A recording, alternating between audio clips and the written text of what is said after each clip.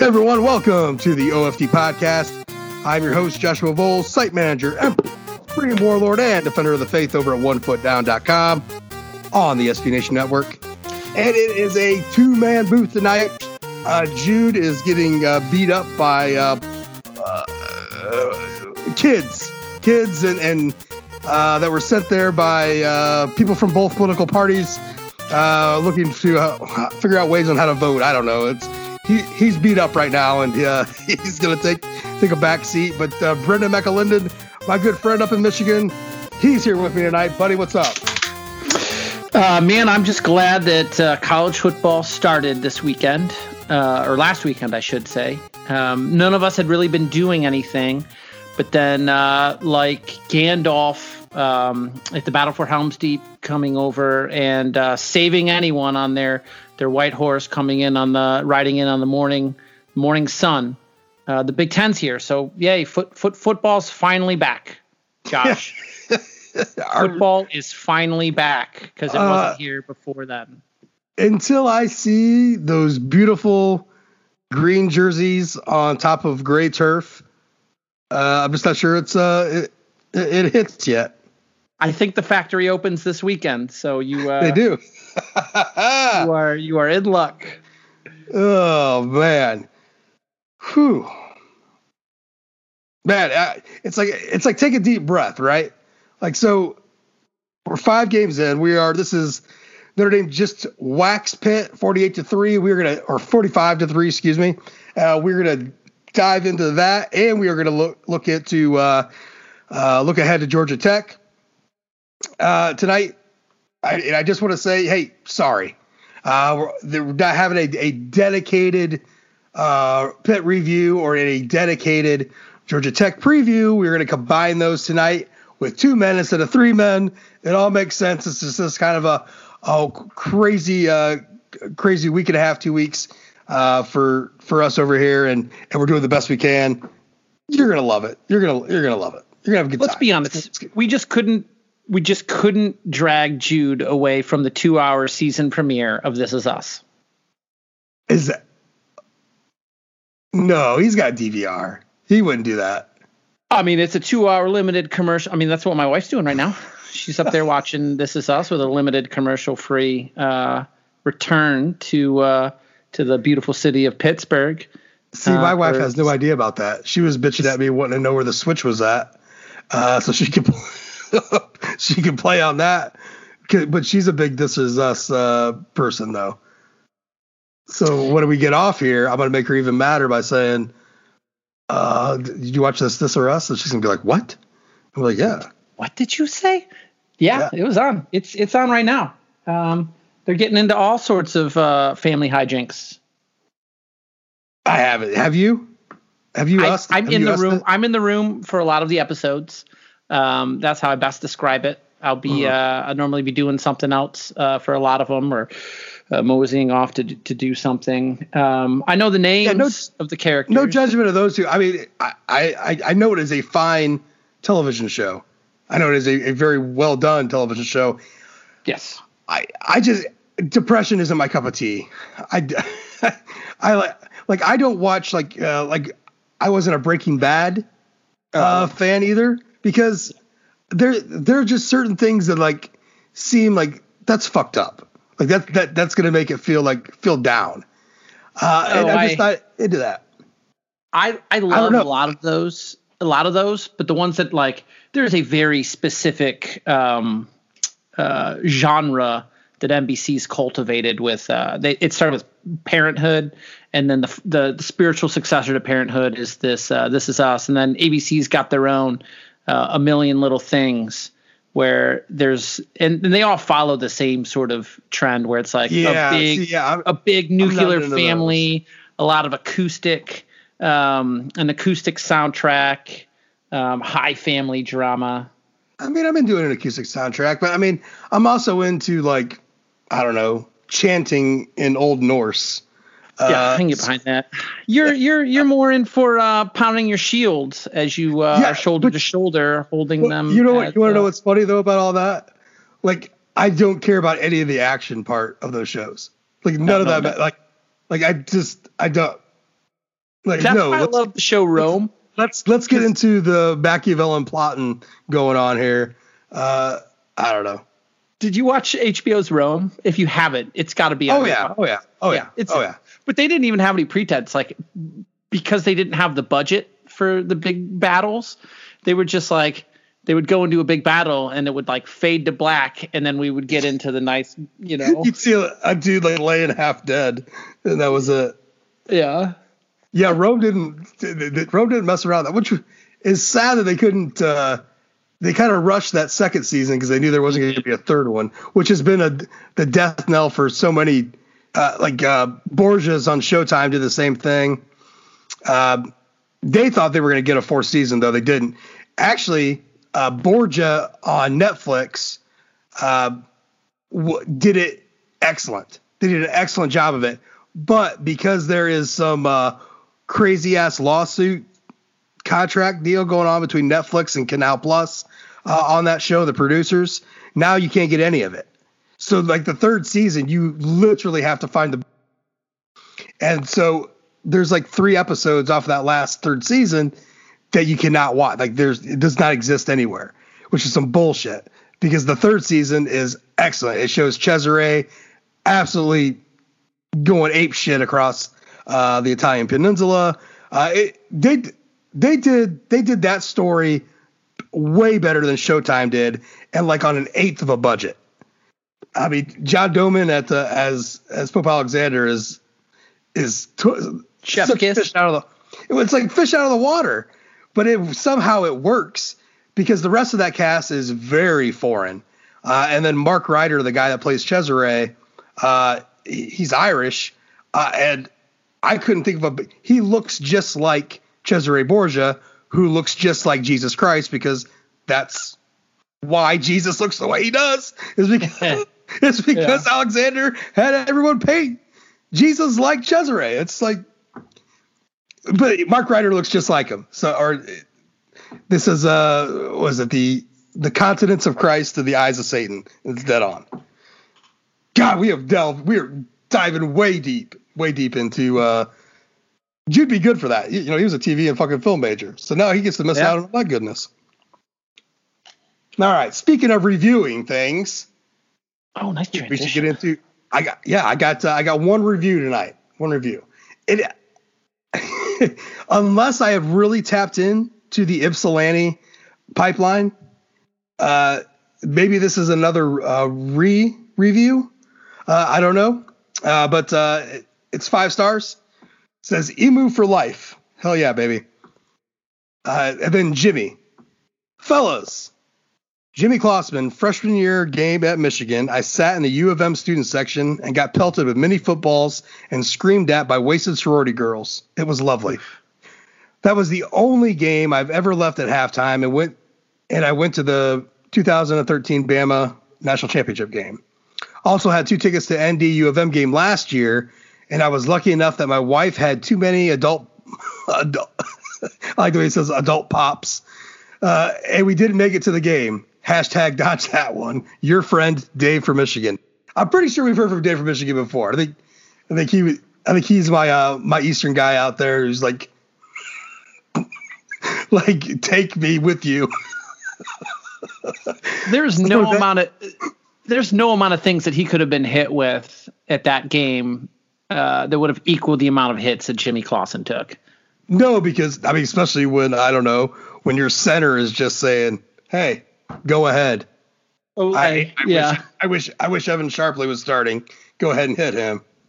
Oh, yeah, that was it was not great. I'd love to know where you, because I believe, no, I don't even believe. You can't tell me that. You cannot tell me. I lived in Ann Arbor downtown during that game, so I'd love to know where he went after that game.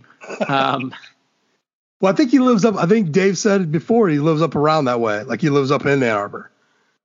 So maybe he just went home. I lived just off Pauline, which it was a straight shot down to the stadium. We were up in Park Place Apartments, right, less than 2 miles from the stadium at the time. It was very sad and somber. It was, like I'm about to say, for being a good NFL center, John Sullivan, there's no fucking way anyone could tell me that he tried that game at all. I'll never forgive him for that. Trying to get poor fucking Jimmy killed. What's Clausen supposed to do when 5 guys are humping him? And Five guys. Like right up. There's that iconic picture, and I don't know if it's a Kishore, but there's an iconic picture of Jimmy getting hit by 5 dudes. And like, oh yeah. I mean, it was one of the most terrible of the terribles. I mean, for sure. It was fucking awful. That was worse than 2003 even. And that was bad. Yeah. Yeah. I just you got to take a deep breath after thinking about that. Yeah. So bad days. U of M certainly can.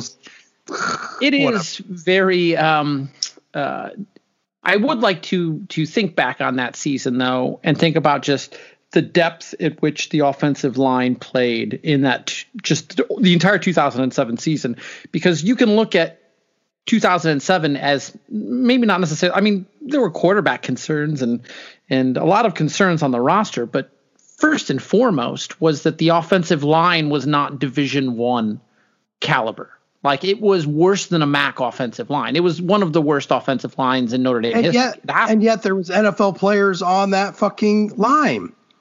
Well, they were starting a true freshman at left tackle, right? Sam Young. Sam Young. Yeah. He was a sophomore because he started as a true freshman against Georgia Tech in 2006. You had John Sullivan. You had was it Trevor Robinson on the line there? I don't think Dan Wenger was out there. There's one other 5-star player on that line, right? It was here's the line: Sam Young, Turkovic, Sullivan, Eric Olson, and Paul Duncan. Duncan was a big recruit too, right? Robinson was young. He's still Trevor Robinson. Yeah. Okay. Wenger was the backup center. Yeah. Eric Olson. He was famous. That picture of him with his helmet off in 2008 at home in South Bend in the rain, was, staring down the Michigan guy. Yeah, flexing on that. I liked Olson. I liked his attitude, but he wasn't the most talented player. Turkovic. I mean, our tackles are going first round. I don't think that. And I heard some questions being asked about whether or not even Tommy Kramer would be coming back. The way this offensive line is playing, I could see the whole line getting drafted next year, right? I think Patterson has to come back as a sophomore. He's a true sophomore. But, right? I mean, there's not Hainsey. I'm not sure if he's got a whole lot left to prove, and I think everybody technically gets another year regardless of eligibility. Yeah, regardless. But I'm saying but Hainsey started in 17, so he's I don't know. Starter. Maybe Patterson. Maybe he is a junior. He was a red that's shirt my boy too. Yeah. I don't know, but there is a real life thing out there that this. And I think obviously we're expecting, I wouldn't, even if you're getting an extra year, I would, don't expect Eichenberg back. And he's actually improved. I think he's only improved his draft stock quite a bit this year. Has been excellent. And speaking of which, Aaron, who has been actually really good this year, I think maybe. So next year, I could see a situation where Banks bounces out to left tackle, but that just depends on. I mean, Notre Dame still has some tackles. Kristofic, he'll have another year behind him. That's supposed to be the left tackle of the future. Tosh Baker behind him, Blake Fisher. I mean, Fisher will be a freshman next year, so I don't expect to even see him. But I don't know. I mean, if you play left tackle for Notre Dame, you're going to go in the first round. If you play left tackle for Notre Dame, and you don't even need to, you can play right tackle because McGlinchey was a right tackle and slid over to left tackle after Ronnie Stanley left. So the way that they have it set up as a right tackle in the top 10, and that's important to know.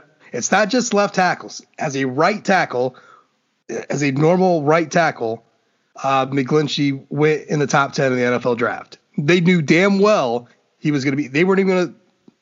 They right tackle. It was the same thing with Zach Martin and being drafted as a left guard or a right guard, right, for the Dallas Cowboys. Yep, and he was a top 20 pick. So, if you play left tackle for Notre Dame and Liam Eichenberg is trended that way, I mean, there's a Kristofic and Baker, Quentin Carroll. There's guys. He actually is my toss up. But the thing with Hainsey is another year is not going to give him another inch or two height. No. And I think that's really the bothersome thing for him and his draft stock is that his arms aren't going to suddenly grow. His arms and height. Yeah, he's as good. I mean, he's as good as a physical as Eichenberg, really. But for an NFL lineman, it comes down to some measurements on some things. In a system that wants to spread it out, though, you can put Robert Hainsey as inside as a guard, right? Just like they did with Zach Martin. You put him on a team that wants to run, like the Dallas Cowboys want to run. You put him in a guard. I think didn't Zach have his wingspan wasn't wasn't big. That was the knock on him. So, Eichenberg, though, he's a big ass boy. But Eichenberg is going to be a foundational tackle probably for somebody like the Cincinnati Bengals, right? A team that absolutely desperately needs a tackle that can be there for a decade. At least he stays in Ohio. Well, yeah. He's from Cleveland. He's probably a Browns guy, which makes Cincinnati a tougher pill to swallow. But once you cash that first check, you're all good. Well, I think Patterson is probably the best player on the offensive line, period, though. I think that kid. I think that plays out. What kind of pressure has there been on the inside? And that's been sort of the jam for the running game, too. Oh, yeah. I think as a center, he's playing himself into a draft where he goes like a Cesar Ruiz, who we just saw last year in the first round. He's gonna find the same path. He is a junior, by the way. So yeah, that's what. Yeah, I thought I had that messed up. So yeah, he could go. But most of Notre Dame's linemen have stayed their 4 years at least. I think in that culture that they have going on there as linemen, I think he sees that and sees the success that's going on. And when people talk about the culture of programs, that's part of it, like a position group doing something like that. Like all these linemen stay at least 4 years. Ronnie Stanley didn't bounce. He could have. I mean, McGlinchey came back for a fifth. Exactly. So they see that. They see the success these guys have. They know, look, just one more year, this is going to make me a better player. It's worth it. And I think they see that, and I think that's just part of the culture that lives inside Notre Dame's program is the culture of their offensive line. So sticking with the offensive line, how did you think they looked about against the number one defensive line in America last weekend? Yeah, let's get into it a little bit. So they played against Pitt, who is the top ranked in tackles for loss, top ranked in rushing defense, top ranked in sacks. How do you think the big matchup for me, and I imagine we'll talk about Ian Book and SCO time, but what do you think about the offensive line? I thought they played well. I hesitate to say great because, I mean, when you boil it down to 2.3 yards a carry, and that's with Ian Book stats. I mean, you take the sack yardage out of it, it gets a little better, but take Jafar Armstrong out of the equation and his 8 rushes for -4.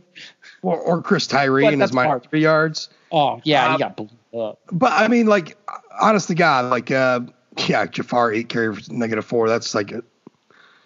But of those 11 attempts between Tyree and Armstrong, How many of those were good play calls? How many of those were like fucking DOA? They're Ian Book sacrificed Chris Tyree FOA, fucked on arrival. Yeah. Ian Book sacrificed Chris Tyree to the altar of Rashad Weaver on the one where he got blown up, because Book could have kept it, but he was like, "I'm sorry, Chris, you have to take this one," and Tyree just got blown up by Rashad Weaver. Absolutely, annihilated. Someone said Tyree ripped that right on out of Book's hands, so maybe that's on Tyree. Yeah, maybe. I don't know. I mean, I don't know. People are gluttons for punishment. Yeah, it wasn't. It's such a strange game. But I mean, look, 50 attempts on the ground. That's a lot. Yeah. 50 attempts on the ground netted you 115 yards. But there were some key third and shorts that they were getting on that. That I was impressed by. And that's what's missing. Like, so many times over the last few years, we have been enamored with some of these big, with like a big run total, right? But you could go back to that same game. Say you rush for 270 yards and you go back to that same game. You're like, yeah, but there was 3 times on 3rd and 1, you absolutely got fucking lit up. Or 2nd and 1 lit up, 3rd and 2 lit up again. That's not really happening. And I really thought what Notre Dame's, it's a mixture of many things when it comes down to this. It's not just the line, but like making Sibo a bigger part of the rotation this last game instead of Tyree was helpful, because look, Chris Tyree is not as strong of a runner as Sibo Flemister, and Sibo proved that he's a guy that he'll does fall not forward, shy away from contact. He'll fight. He'll fight for them extra half yard. I mean, he really runs hard. Our big joke all off season was, what's your favorite Sibo Flemister run of more than 14 yards? And that's funny and fun and all, but you have to give him respect because he runs hard as shit. And he's going to get you those tough yards. And that's what they needed on Saturday against Pitt. I mean, they ended the game on another, Louisville game, it was a 7-minute and 55-second or 50-second drive to end the game. They did the same thing to Pitt, like 7:55 or whatever it was, 7:52 to end the game. That's incredible. Incredible. There has been a half. Did you know that there's only been one team, one non-option team in the entirety of Pat Narduzzi coaching Pitt that has run the ball 50 times or more against Pitt? And it was Boston College last year, and that's because Boston College didn't have a quarterback in that last game. Notre Dame's the only team to for all of Pat Narduzzi's foibles, the one thing that he's been consistently pretty good at is preventing teams from running the football. I think as a career, he's kept people under 4 or 5. And I don't know, like you said, the numbers sort of piled up, especially in that fourth quarter when everything sort of slowed down. But right. in the first half, when Notre Dame was in 3rd and short scenarios, Kyron Williams was falling forward and getting first down. Sibo Flemister was running hard, twisting and getting first for down. A half yard. Twisting. I mean, just yeah. So, and I guess the bigger point of this all was Ian Book. First of all, getting 40 yards, your second leading rusher on the day. Some of those are some tough yards. Some of those are very heady, pull down and go get what you can get, which is very Ian Book, very on brand for what he does. But his passing stat line mirrored exactly from what I think we should be doing. And that's, you're pounding the football and you're trying to push the ball downfield. Now, 16 to 30 is not going to turn anybody's head. No.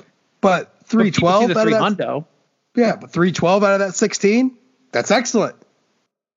I mean, so it's kind of both worlds, right? So, I mean, 16 to 30, 52%, that's not good. But 312 yards off of 16 receptions, that's excellent. 3 touchdowns out of that. It's exactly what we kind of it's what we've been wanting from Book. I mean, I don't know how you can be mad at Ian Book this game because he did exactly what I'm at least for me. It's just like, just try, push the ball downfield, and was able to do that. And, there's a play with Javon McKinley, and, McKinley just works kind of like a decoy a little bit on the play. Book takes off and he's there. He throws it all the way back across the field. McKinley gets it, shows an actually incredible burst. It gets you a lot of yards on. He got to the second level. Like once he hit the second level, he was getting there. Yeah, it looked like a high shot. It was a good day. It was a good day. It's funny. We're saying this is great, and yet your quarterback threw for just a shade over 50%, and you average 2.3 yards in the game, and you're like, this is it. This is the offense that's going to get it done.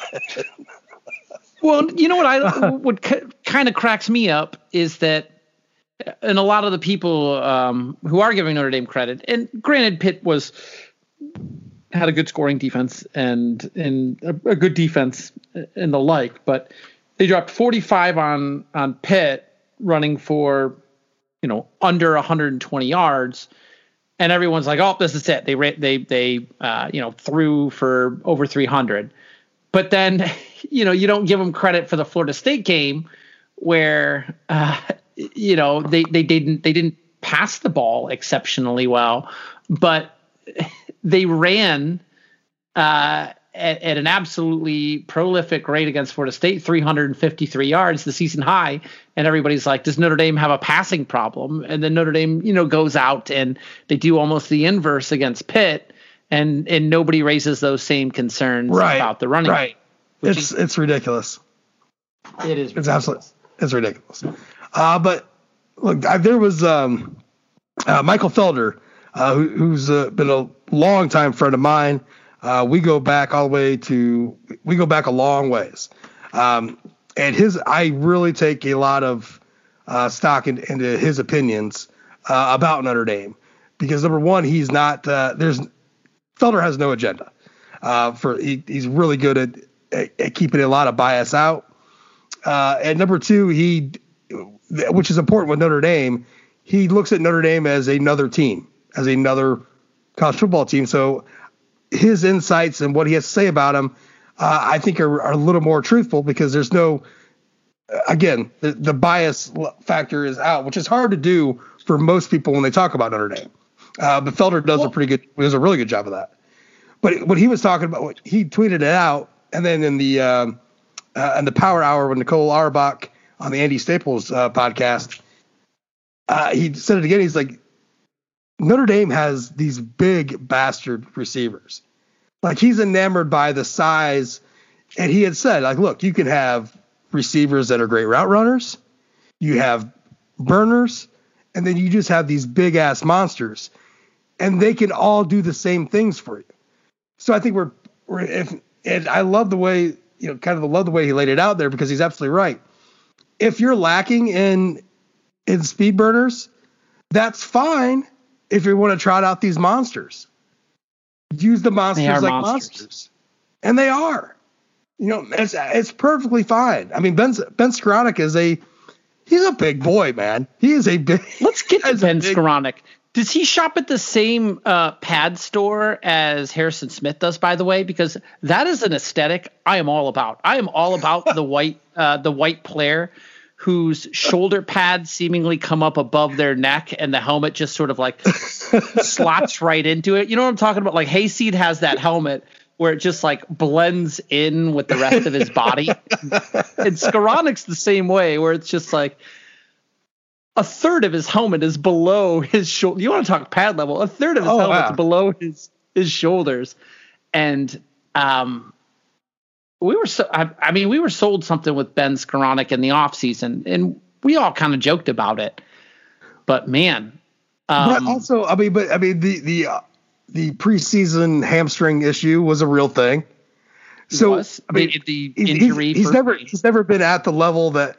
I mean, when Skowronek when it was announced that Skowronek was transferred to Notre Dame, there was a lot of people that were scratching their heads. I wasn't one of them. I was totally fine with this. And for other reasons than being like one of the number one guys, but I'm like, look, the guy fucking produced at Northwestern. Well, he's a Fort Wayne kid, so automatically he's like shoots. Plus he's Fort Wayne, so yeah. Okay, he's gonna get a little extra love from me. But I mean, he produced at a Big Ten school. This wasn't like a Freddie Canteen situation, as far as I could tell. And I was like, all right, we lost Chase Claypool. We need some reliability. We absolutely need some reliability. And I, thought he'd bring that. So now that we're getting past his injury, he absolutely showed that. And it was like, there wasn't even reliability. Like he on the first touchdown, he was just got open, took it, and then punched it in. Like no hesitation there, no fucking around. Took that pass and went straight towards the end zone. And the second touchdown, the big 73-yarder, proved he could have been a pick. He's going to go up and out muscle a guy. Yeah, it could have been a pick. Yeah, and then he still shows that he has more than enough speed because he still outran. I can't remember which defensive back that was for Pitt, but he still outran a defensive back. He was the little guy, which has to be a fast guy, right? But like you think about that little, maybe that little guy slowed down. Like I'm not tackling this big son of a bitch. But he showed enough burst there to take it to the house. I mean, that's a big deal. So, and that was it. That was Benny's day. 2 catches, 107 yards, 2 touchdowns. But that's the missing sauce right there. That was absolutely the missing sauce from Notre Dame pass game. So you add in what they're doing with Michael Mayer, and yes, his name is Michael. He tweeted it out. His name is Michael. I'm not even nicknames. No baby Gronk. No Widow Kittle. Sorry, Carver. I hated the nickname. I ended up just calling him Rhino, and I can't remember even why I chose Rhino. Maybe it just came out of my mouth. I can't remember why. But I was just like, I'm just gonna fucking call him Rhino because I'm not calling him baby Gronk or Widow Kittle. This guy, you don't give those names to guys who are gonna be next level, their own thing players. He's his own thing. He is Michael, like the angel. The Archangel Michael. It's like when people take the number 23. It's like I never liked it. If you're a basketball player and like I didn't like the fact that LeBron made his number 23. That's Michael Jordan's number. Get your own flippin' number, right? So I don't like it. I have less problem with that. Get your own nickname. Harold Miner, Baby Jordan. Just because Harold Miner. I guess kind of my beef with Mapletron is it's a playoff Megatron and it's cute, but I don't like it because you're not carving out your own nickname, your own lineage. You're not going to be Widow Kittle because you're not.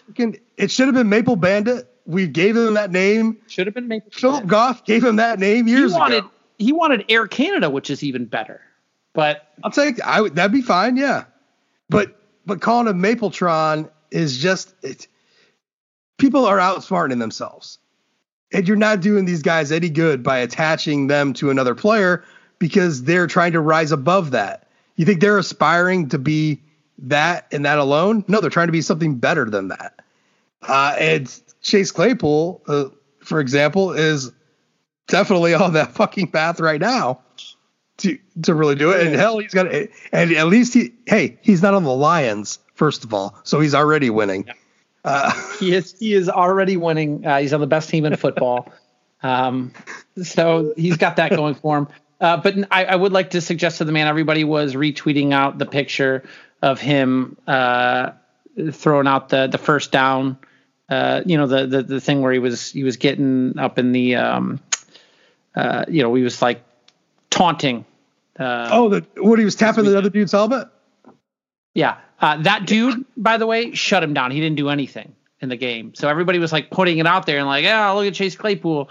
Kid knows how to play. And it's like, well, he actually got he was unceremoniously shut down in that football game. So welcome to the league, maybe, yeah, it kind of was a welcome to the league, Rook. I believe he was doing it to Malcolm Butler, and Malcolm Butler shut him down real good. So back to Mayer. It's fun. Back to Mayer. Yeah. Mayer's day, 5 catches, 73 yards, and a touchdown. That is a Notre Dame tight end day right there. That's pure and simple. You can count me as, listen, I would never, and I don't think I ever did in the offseason, think that Michael Mayer would be this productive as a freshman. Having gone through the recruiting process and all that, I absolutely knew he would be a beast at Notre Dame, and that he would be one of the, he would be the definite typical Notre Dame tight end as far as like superstar in the making. But never did I think as a freshman that he was going to come in. But it's a lot of it has to do with what different stuff they're doing with Tremble, kind of how they're operating their tight ends this year. But man, he has been incredible, absolutely incredible. I can't wait for. I guess I can't wait for more from Mayer and from Tremble out there. I think the best is still to come with those two as a combo. What's funny is even Tackett got in on the action again this week. He got himself a catch. So of your 7 receivers, 3 of them were tight ends. I love it. I mean, when Kelly in the offseason was talking about a player on offense, a freshman on offense, having the sort of impact that Kyle had this season, I'm probably going to have to eat a hat because I thought it was going to be Chris Tyree, because I didn't think Kyron Williams was going to have the sort of impact that he ended up having. I mean, he totally transformed himself.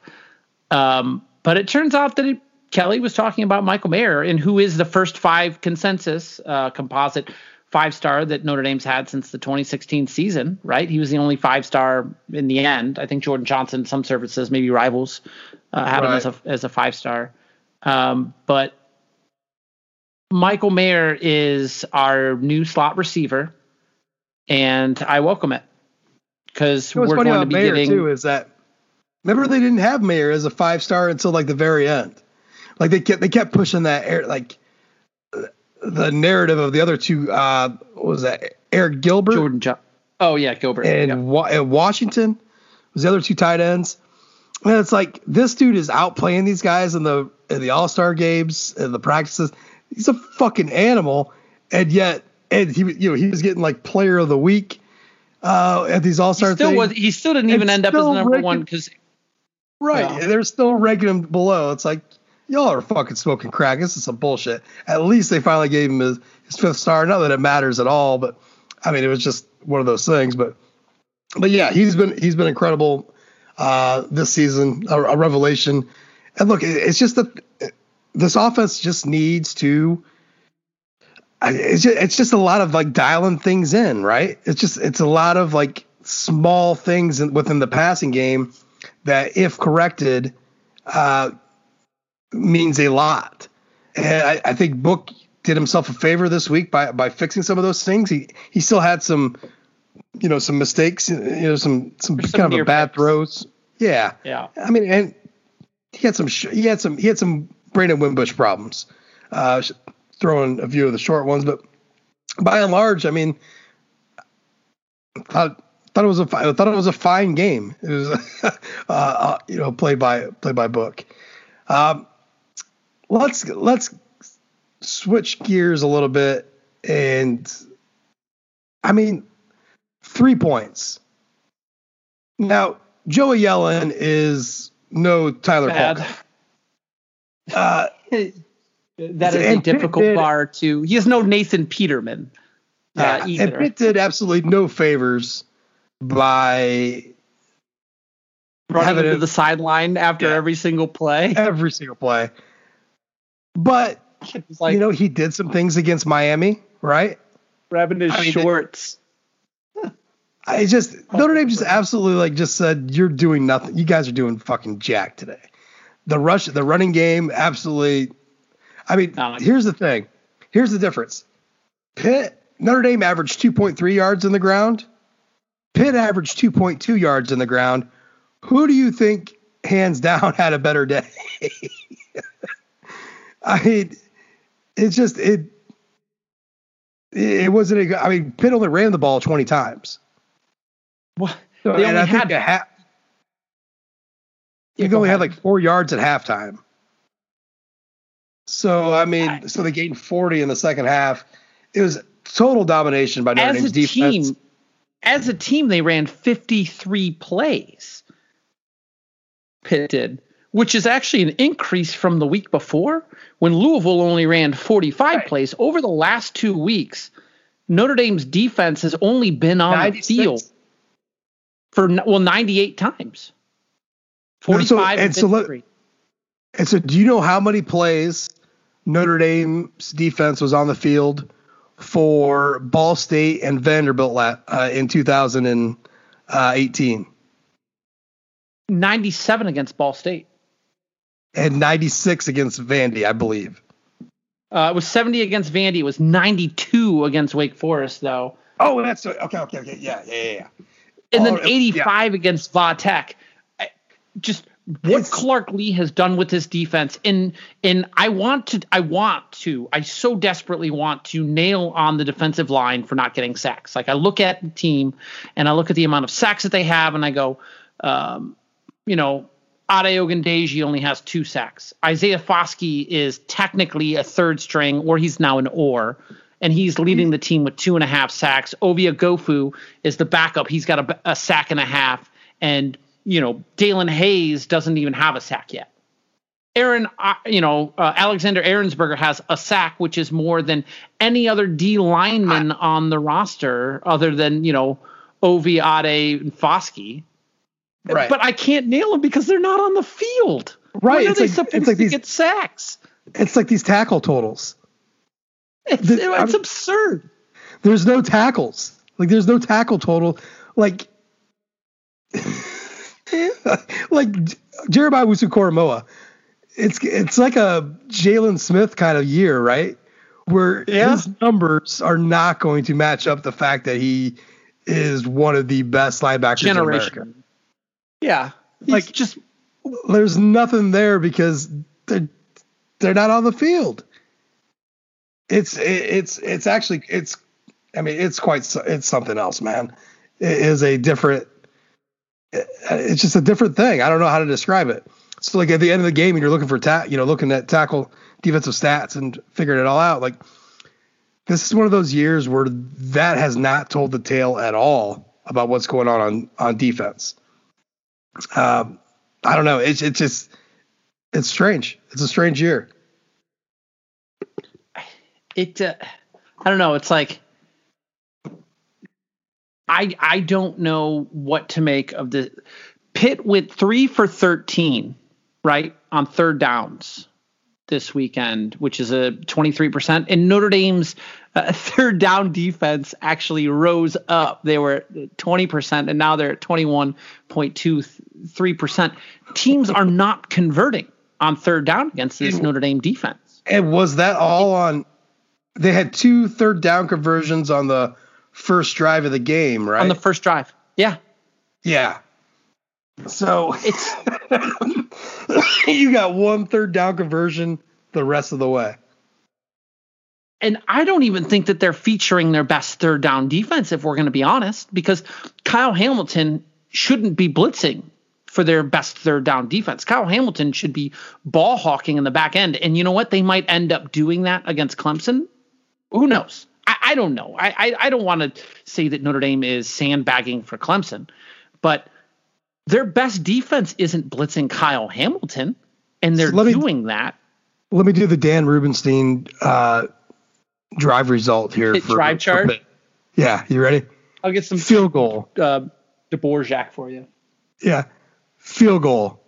Punt, interception, punt, halftime, punt, interception, punt.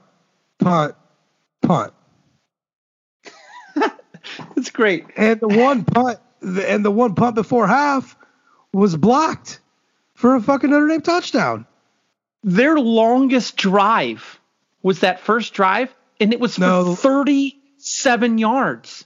Their longest drive was 43 yards. It was a 43-yard, which resulted in a punt. It was just the pass, right? Seven plays, 43 yards.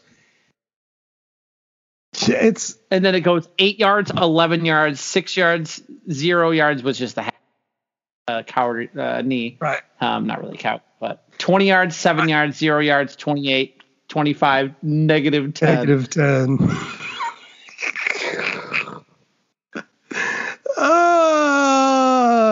I love it. You got to soak it up. It's spit. Fuck them. Notre Dame was, TD, field goal, TD, and then Clark came in to Notre Dame was Braden Lindsey hurt. Touchdown, punt, touchdown, punt, touchdown, punt, touchdown, field goal, touchdown, punt, game. And by the way, the game, 7 minutes, 52 seconds. What's funny is that their second long, so their longest drive was the end of the game, 7 minutes, 52 seconds. Their second longest drive of 6 minutes and 10 seconds, that's the one that got them the field goal. 14 play, yeah. Notre Dame, if they want to, can just take the air out of a football, which is what happened against Louisville. And the reason they didn't score a whole lot and didn't have a whole lot of – they only had 7 drives. But like I said, with when looking at the number of plays that Louisville ended up running, they ran 45 plays. So Notre Dame just takes the air out of a football. If they want to, they can just – and the comparison's been made elsewhere – they can just Navy someone if they want to. And this is the recipe for playing games in a few weeks that I'm not going to mention, is take the air out of the football, keep the other team on the bench, and keep the scoring in the 20s, mid-20s. And I think that they can do that if they want to, because their ability to just sustain drives and run out clock at the end of games, these last 2 games, that's impressive, right? Yeah, it's a recipe for many things. And again, you want to bring up Clemson, and I don't really want to, but if you do, this reminds me of the 2005 USC game a lot, and that has to do with some of it right there. It's about mucking it up a little bit, like being able to muscle your way for the half inch. It's about making this game about being physical. They're doing that. I mean, these massive drives and time of possession drives are just they're incredible. They're incredible. So Notre Dame is now. I'm not sure. I don't know what their rank is, and we were talking before the podcast about how the ranks are totally fucking skewed now because the Big Ten has their 1 game in. But Notre Dame has given up 9.8 points per game, which is the best FBS average with teams with more than 1 game in, and it's second to. So Eric Hansen did the work for us. So let me read the tweet from Eric Hansen because he did all the work.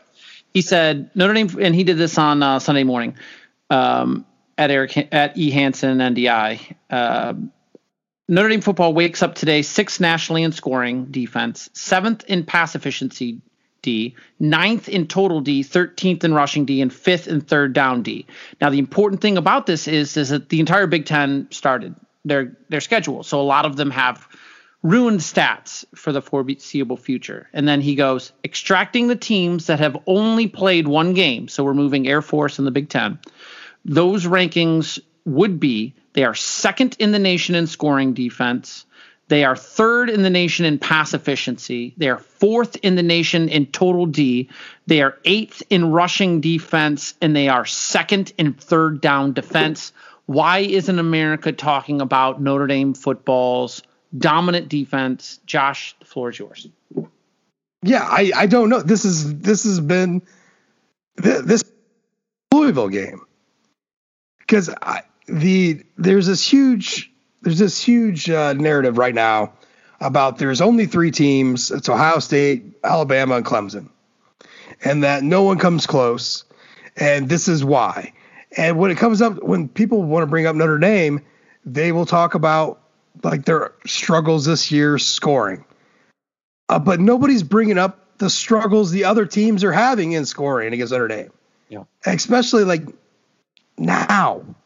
I mean, 9.8 If it wasn't for yards. COVID, what would these numbers look like? Because Florida State scored 26 points because Notre Dame couldn't figure out how to start a game, and 10 of those points came off of some bullshit fumbles. Special teams nonsense, right? Yeah, and with secondary, it's their defense has really been incredible.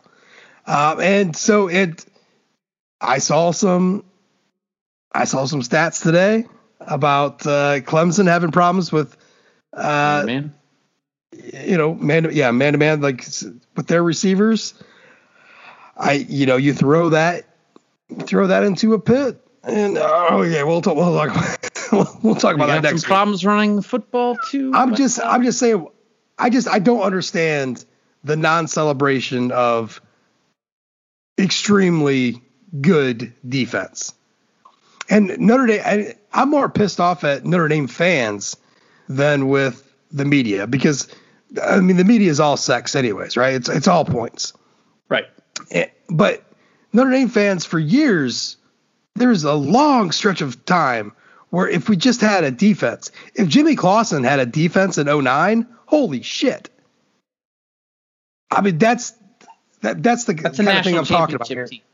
Yes, right? You got it is. I mean, generational talents out wide, and they're playing for one. I mean, whether they win it or not, I don't know. But it ain't the 2009 season that they end up getting Weiss hacked out. If you got a defense, that team is winning. I mean, hell, even 2008, same thing.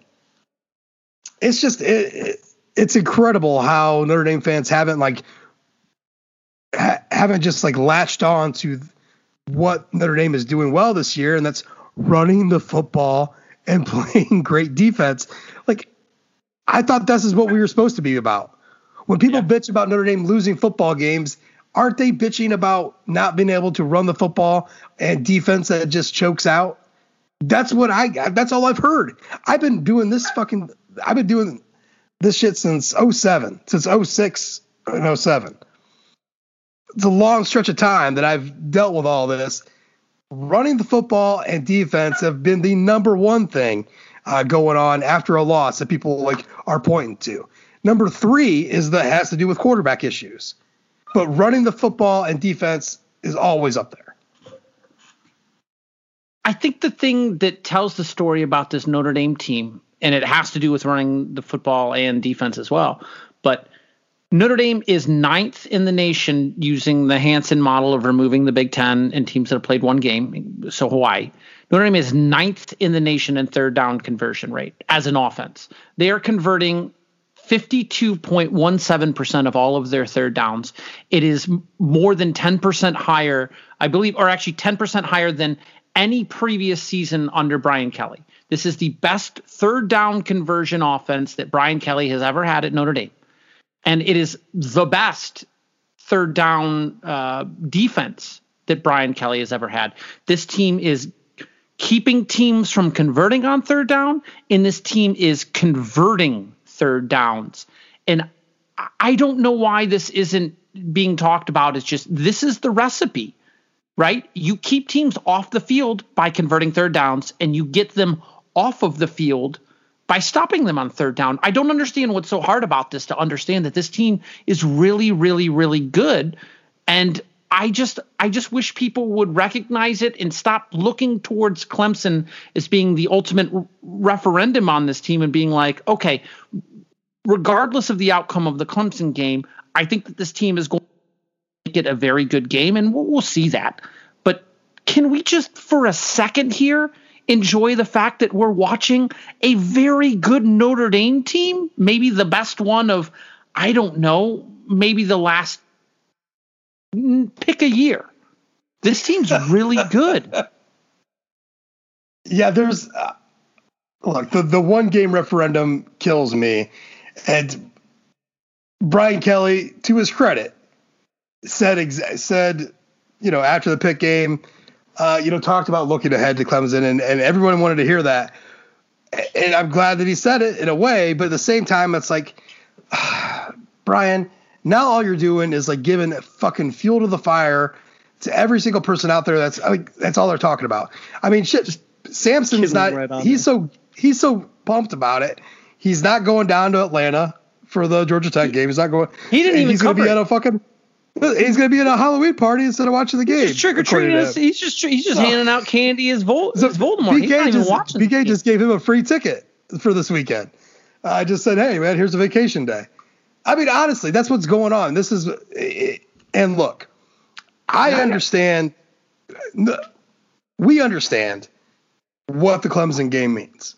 100%. We understand exactly what that game means. And we know why people are so jacked up for it and why it means so much. The problem is that I'm a college football fan. And being a college football fan, I take 1 week at a time, man, for everything that it is, because you don't get this all year round. And so just to dismiss everything that you see and look ahead weeks, this is, I've been bitching about this all season, people doing this, but you're cruising past, man. You're wishing for Christmas after Halloween and you're sailing right past Thanksgiving, which is a better holiday, leaps and bounds than Christmas. Oh, not a doubt. Better food. So I don't know. It's just, so this week it's just like everything's all about Clemson. But we're actually we're here. Like we're done. We're done with Pitt as we should be. There's nothing more to say. It was the biggest win on the road for Notre Dame since 2003. They did their business. Did it well. The biggest win against an FBS team in Lord knows how long. Or I guess a Power 5 team, not FBS, but a Power 5 team. Lord knows how long. We're 5-0. We're undefeated overall, undefeated in the conference. It's us and Clemson right now are the only undefeated teams in conference play.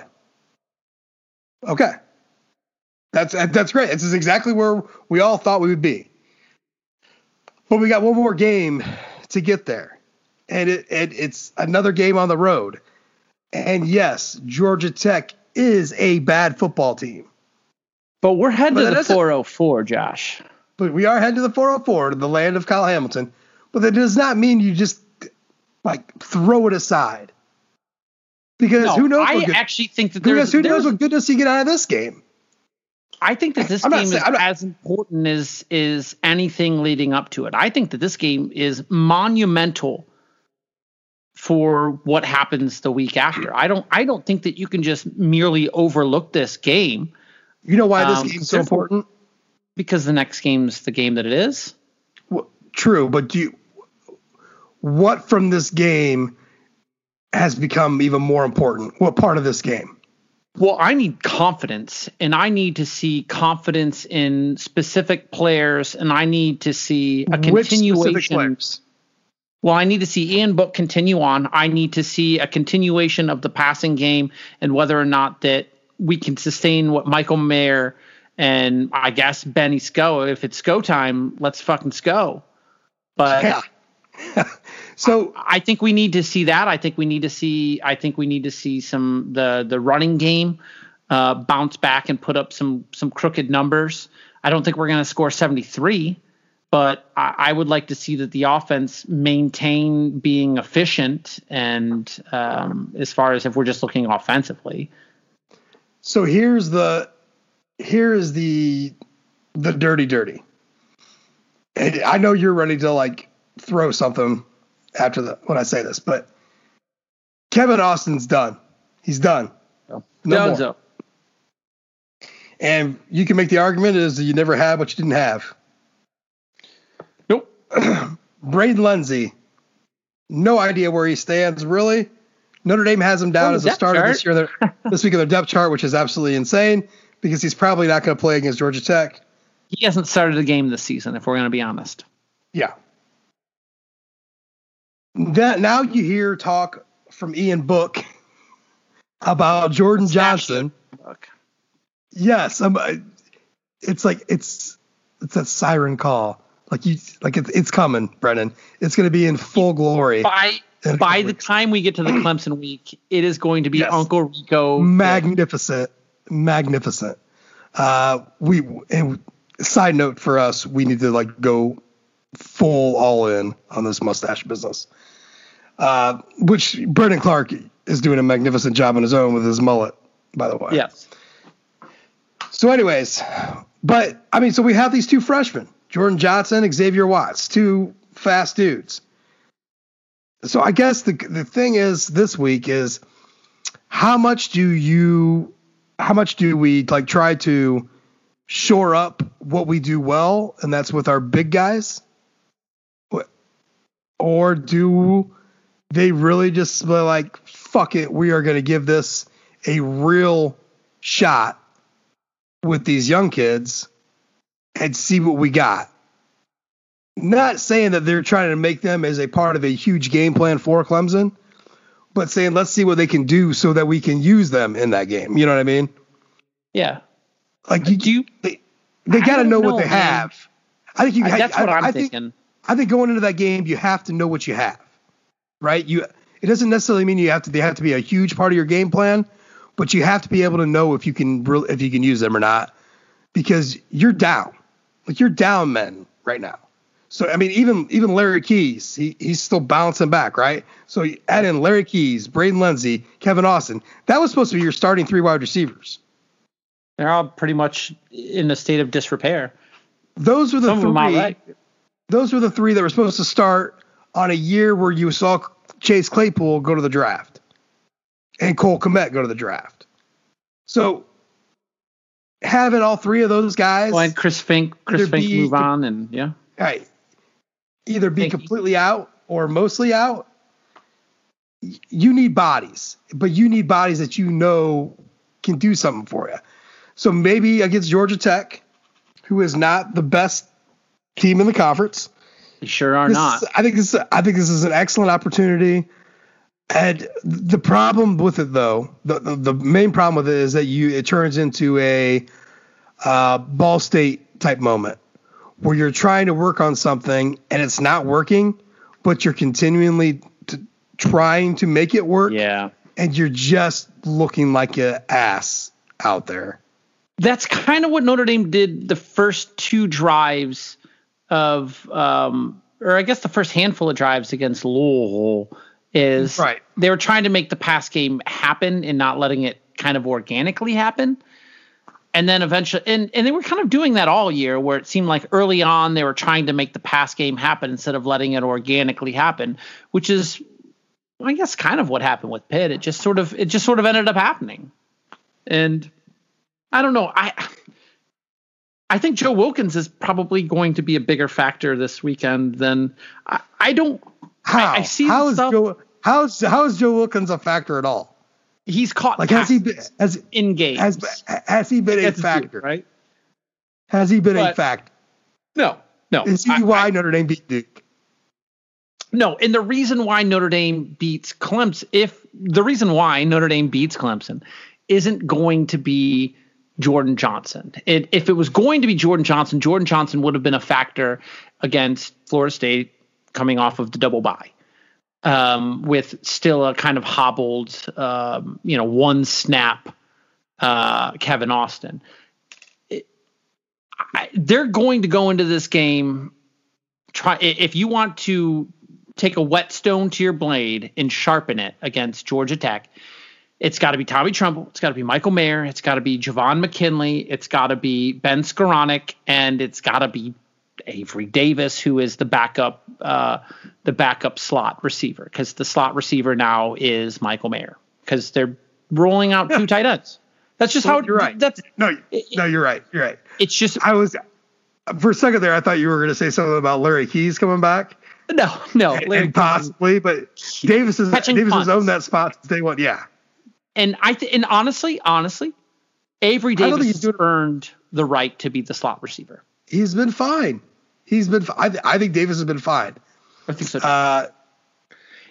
I don't want to say that it's, you know what? It's kind of Amir Carlisle-y, where like you look back on it, and I don't think Amir Carlisle put up huge stats, but like he was important to the offense. He was important to the offense, and I think Avery Davis is filling that role. And Avery Davis in a game in 2 weeks is probably going to throw a pass. I think Avery Davis might be one of those guys. I wish I would have kept track of this. But like when people are screaming, why isn't X person, he's wide open? I think Davis has been that guy a lot of those times. I think so too. Like Davis, it's like, so we should have been keeping track of that because that's a fun, that's fun to know, right? Like who is he not looking to? But I think, Davis has been fine. And something I thought they should have done more against Pitt. And I'm actually, especially the way Pitt plays football, because Pitt plays man on man, press coverage. Yep. They like to bring the blitz a lot. And so it makes it a little more like stressful as far as like there's game pressure stress on this particular play, but the risk reward is very high. And that's where the fuck were the screens Pitt? Like that's a team that you can murder with a screen. Absolutely. Maybe murder. They were afraid. Maybe they were, because with a screen you do have to let your quarterback take. There is the propensity on a screen because you're rolling your lineman out to set up for the screen. So maybe they were a little bit worried that Book might have been taking a shot or two. They didn't even try like a Patrick and Weaver. There wasn't a slip screen. There wasn't any kind of screens. Yep. I mean, maybe they did try, but I don't recall. Like that's the kind of defense you throw a couple of screens in, and they're big hitters. And this year, especially, we've seen Notre Dame has done a really good job of setting up a screen where if Book hits that little pass, it's a fucking touchdown. It's a 70, 80-yard touchdown. Especially with the blocking that the wide receivers have shown.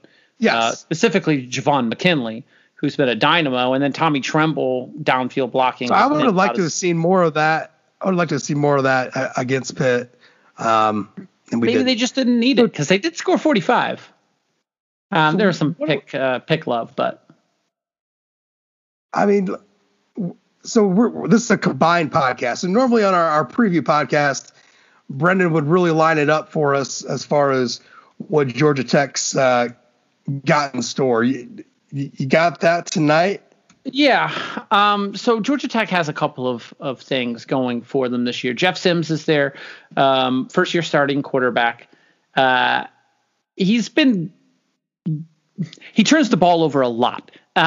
He's a dynamic player who I think Jeff Sims, probably not next year, but as a junior is going to be a very good quarterback.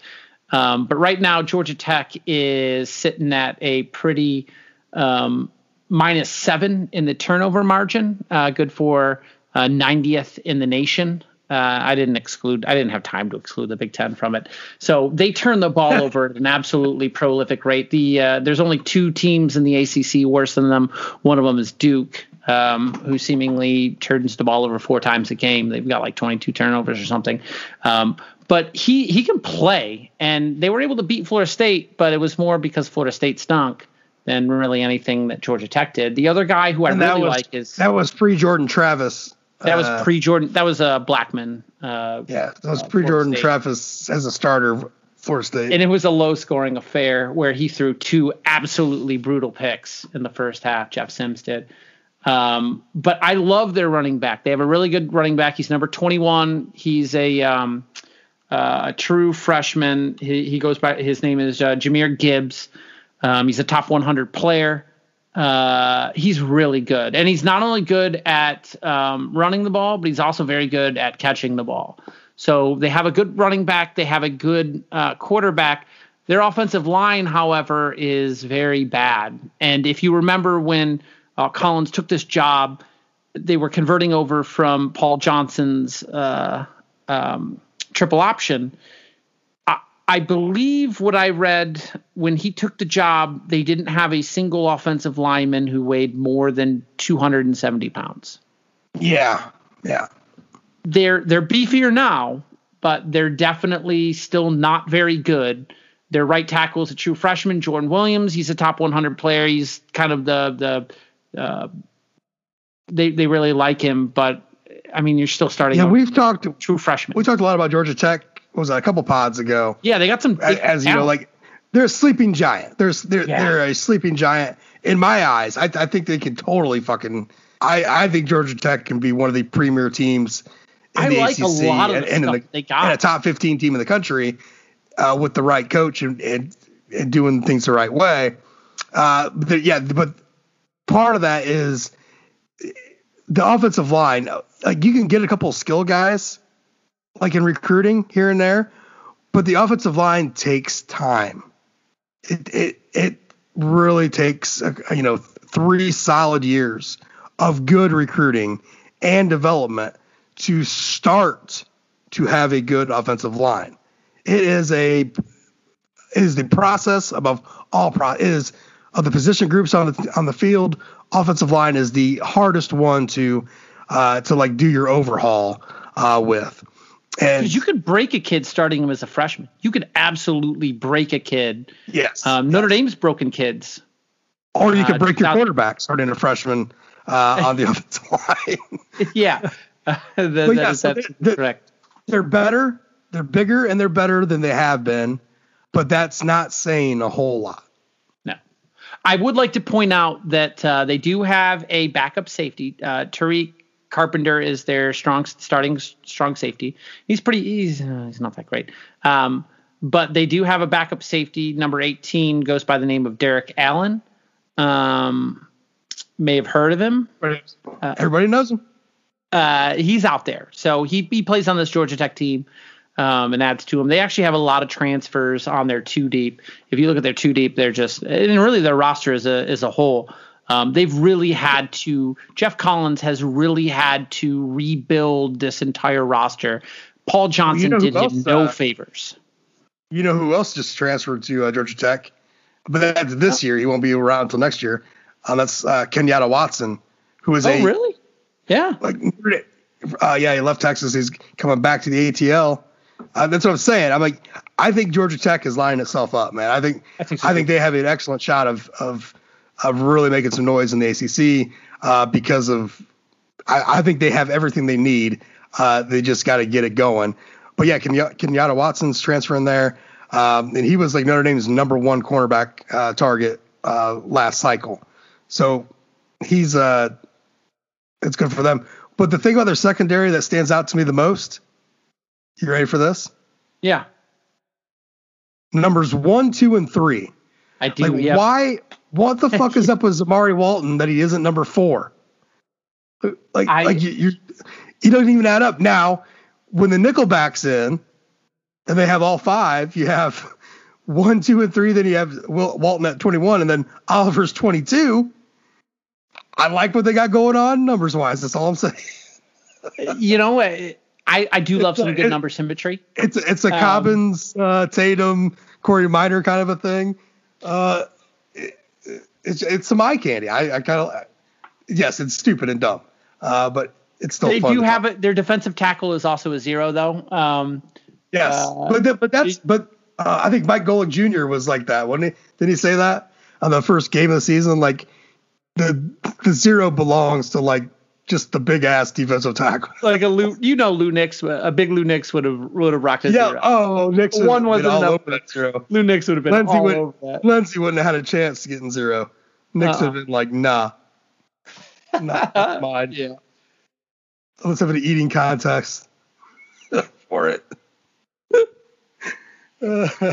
Yeah, just to give people some context of, so a lot of Georgia Tech's woes, they gave up, so we can get this off the top, they gave up 73 points to Clemson.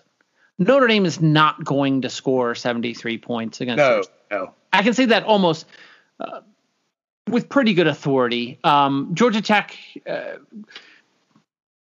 they played about as bad a football game as you can possibly play, and a lot of it cover anybody, and Trevor Lawrence made them look very foolish. I don't see that same, because Trevor Lawrence threw for, well, not just Trevor Lawrence, but Clemson as a team. Travis Etienne threw for 500 yards.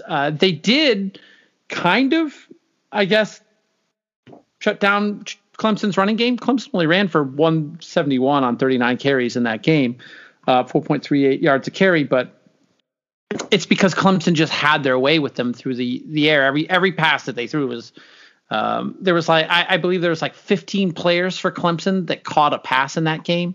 Both of Dabo's kids, or both of Kirk Herbstreit's kids caught passes or something dumb.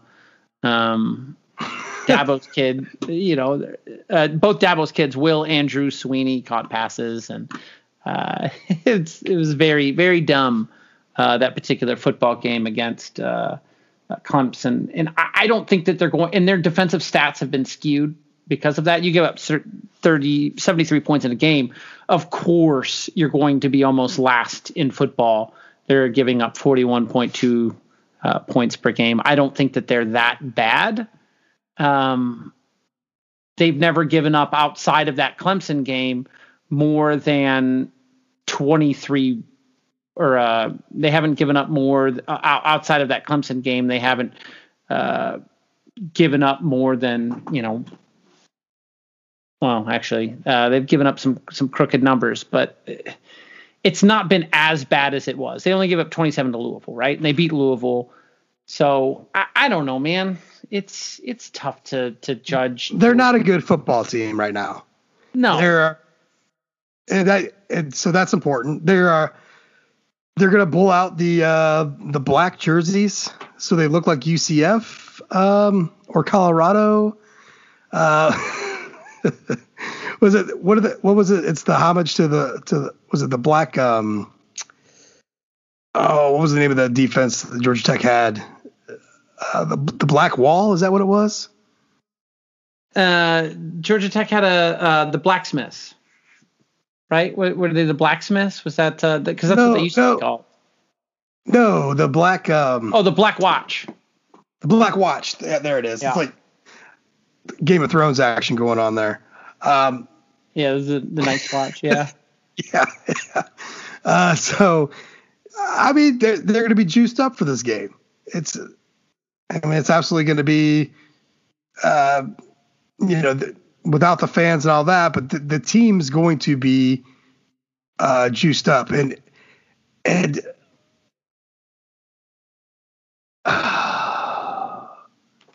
I just saw something.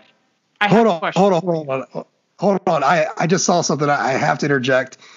This isn't breaking news, but it came across. It came across an hour ago, across Notre Dame eyes. Notre Dame defensive end commit David Abiara, charged with criminal trespass. Oh boy. That's less than optimal, and he's been a kid that's been sort of wavering on go to Oklahoma, and he's sort of seemingly solidified Notre Dame. Yeah, he got lined up. Oh man! So let me just read this little bit from the Fort Worth. What's this? Fort Worth Star Telegram. Top football recruit from Mansfield Legacy who was committed to Notre Dame has been charged with criminal trespass in Southlake, according to Tarrant County Jail and criminal court records. Mansfield Legacy defensive end David Abiara, 18 of Mansfield, was charged last week with criminal trespass, a misdemeanor according to court records. Okay. So it's a misdemeanor. Yeah, it's fine. Let's see. It says Southlake Carroll High School offensive lineman Marquette Seaton, 18 of Grapevine, also was charged last week with the same crime. So it looks like he ratted out Abiara. Incident. I mean, just put two and two together there. The incident occurred on September 27th in Southlake. The two were booked on suspicion of burglary with intent to commit a felony, but the charges were filed on the lesser offense of trespassing, according to jail and court records. That can get expunged. We'll see how that. Oof. Wouldn't that be great if back-to-back years Notre Dame has a recruit get popped for charges and lose? Well, it certainly isn't as damning as. Oh God, why can't I think of his name now? The defensive back from Kentucky. What was his name? It was Landon Bartleson, right? Yes, Landon Bartleson. Landon Bartleson. It's definitely not as damning as what Bartleson did. And I mean, a misdemeanor. It's not a felony. That's not a felony, so which was the big one. That is which so huge. That's so huge. Yeah, I don't know. That's huge. I don't know. Because Landon Bartleson got popped for burglary. And there were guns involved and diamonds and all kinds. Yeah. There was a lot of intrigue. So yeah, and there was no way. Like, you're not coming. Yeah, I mean, that's stuff that'll get you. He stole guns, and if you're stealing guns, that's it. But I guess the story will. David Abriara will. Continue. I don't know. I mean, if this was Notre Dame 20 years ago, not a chance. Not a chance in hell. But it's a little bit different story now, and I don't know. If it's a misdemeanor, I think there's a way. There's always a way. And to be perfectly honest, I'm not trying to get religious on everybody, but I just don't understand. First of all, I don't understand how I can take the Bobby Bowden, Nick Saban route as better than Notre Dame's, and I do. I just don't understand not wanting to help a kid out. And I don't mean like help. I don't mean like sweep shit under the rug help. I'm talking about like actually trying to help them out by making sure that they learn from mistakes. And I think the total medieval and draconian way Notre Dame handles a lot of these things is just, it doesn't make any sense. Like, it especially like it shouldn't be the Catholic way of how to handle a problem. No, that's how it's all about redemption. Right, and it's like expected of half our fan base to like fucking shun this kid probably now, I bet.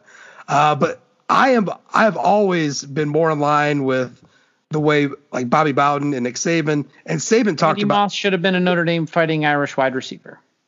Right, and he could have been a Florida State wide receiver too. Moss fucked that up himself, and he'll admit he was given the extra chances. But anyways. But there is a great clip. There's a fantastic clip of Nick Saban talking about this very thing. Yeah, I know exactly the clip you're talking about.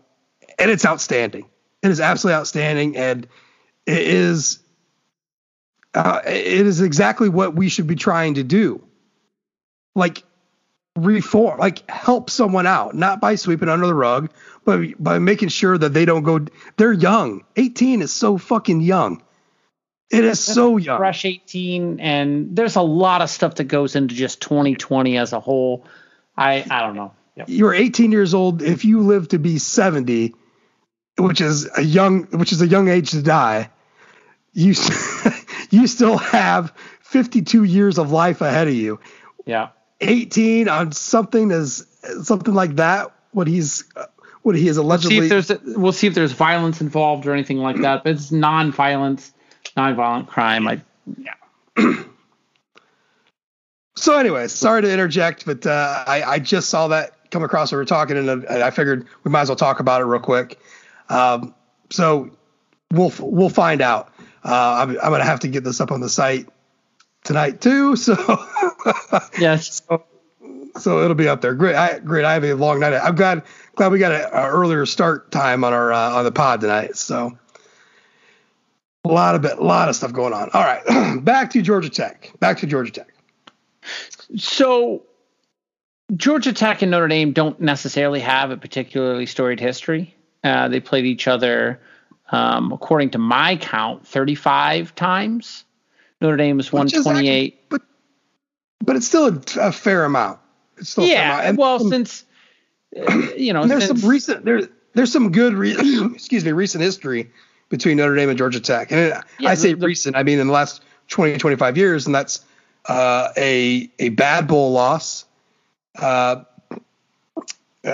beating Georgia Tech on the road that 06 year with Quinn and Calvin Zippy on the cover, and Dukeway knocking the shit out of Calvin Johnson. The 07 thrashing. Georgia Tech is where we got John Tenuta from. The 2015 game was a fun one. There's enough history. Georgia Tech. Well, so here's my question with the history. Georgia Tech was who Rudy got his sack against, right? Well, so do we call it the Rudy Bowl or do we call it the O'Leary Bowl? Because O'Leary left. O'Leary left Notre Dame. There's a lot of fucked up history between Notre Dame and Georgia Tech for the amount of meetings they've had. It's pretty memorable. The go-betweens. And if you want to get like even more minute, like Stephon Tuitt back and forth between Georgia Tech and Notre Dame. Yep, that was a pretty heat. I mean, Derek Allen transferring to Georgia Tech from Notre Dame. I don't know. They got Kenyatta Watson now. Like, there's some little things there. The blue and gold action. I mean, obviously they're going to be wearing black for the Black Watch this week, but I don't know, man. It's just if someone said Notre Dame's playing, if it's out of blue, like, hey, Notre Dame Georgia Tech game, it's not foreign to me. Like Notre Dame Virginia Tech, I guess maybe 2 years ago would seem foreign, right? Or Notre Dame Duke seems foreign. Like some of these games seem foreign.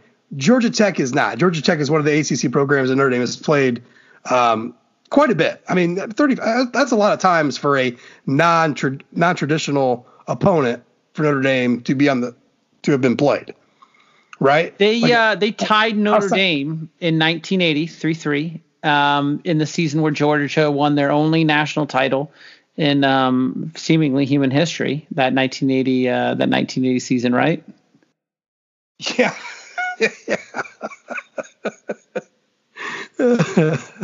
I know we have a couple of Georgia fans who actually listen to this podcast, and I'm sure they appreciate that.